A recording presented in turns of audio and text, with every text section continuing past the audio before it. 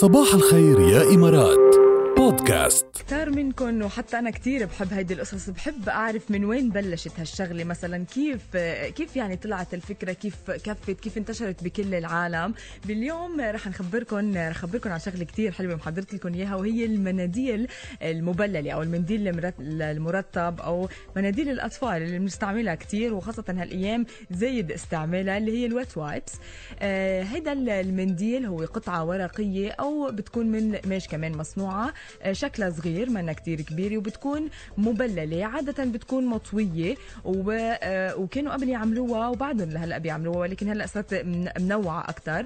كل منديل بيكون بمغلف لحاله، هيك بتسهل عملية الاستخدام والحمل. هيك بلشت هي، يعني كل منديل بمغلف لحاله. وطبعا تستخدم المناديل المبللة للنظافة الشخصية ولعدة استعمالات كمان، لتنظيف بالمنزل مثلا، بالمكاتب أو وين ما كان. يعني يعد المؤلف الأمريكي آرثر جوليوس هو مبتكر المناديل المبللة. عمل جوليوس بصناعة مستحضرات التجميل بالعام 1957. عدل جوليوس على آلة تقسيم صابون، وكان هو حاططها بمستودع بمنتهن.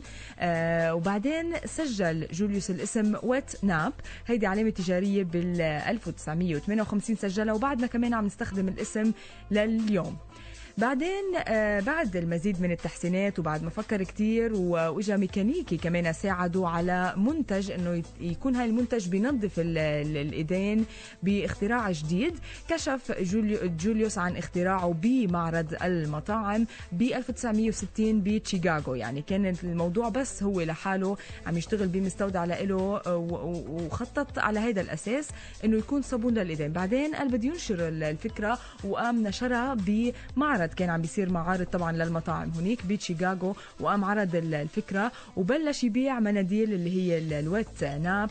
وأول حدا بيعه هو الكولونيل. الكولونيل كان عنده مجموعة مطاعم أو سلسلة مطاعم معروفة وخاصة بالدجاج، وبعدها لليوم كمان معروفة. بس أول حدا اشترى منه هيدا المناديل هو كان كولونيل. بعدين بلش يتم إنتاج المناديل المبللة بورق الألياف غير المنسوجة، حيث تم ترطيبها بالمي أو بسوائل أخرى. كانوا يعني يبلشوا بالمي، بعدين بلشت تتطور القصص، بلشوا يضيفوا عليها أشياء مثل الإيزوبروبانول حسب الغرض منها. كل منديل شو بدهم يعوزوه كانوا يبللوه. من بعدين تم معالجة بلشوا يعالجوا هيدي الورق أو هيدي الأقمشة بمنعمات، يزيدوا عليها لوشن، يزيدوا عليها كمان عطور، لأنه تيغيروا الملمس تبعها ونشم الريحة اللي كنا نشمها فيها. يعني الريحة الطيبة اللي بتطلع كانوا يضيفوا لها عطور، وبعدهم لحد هلأ كمان.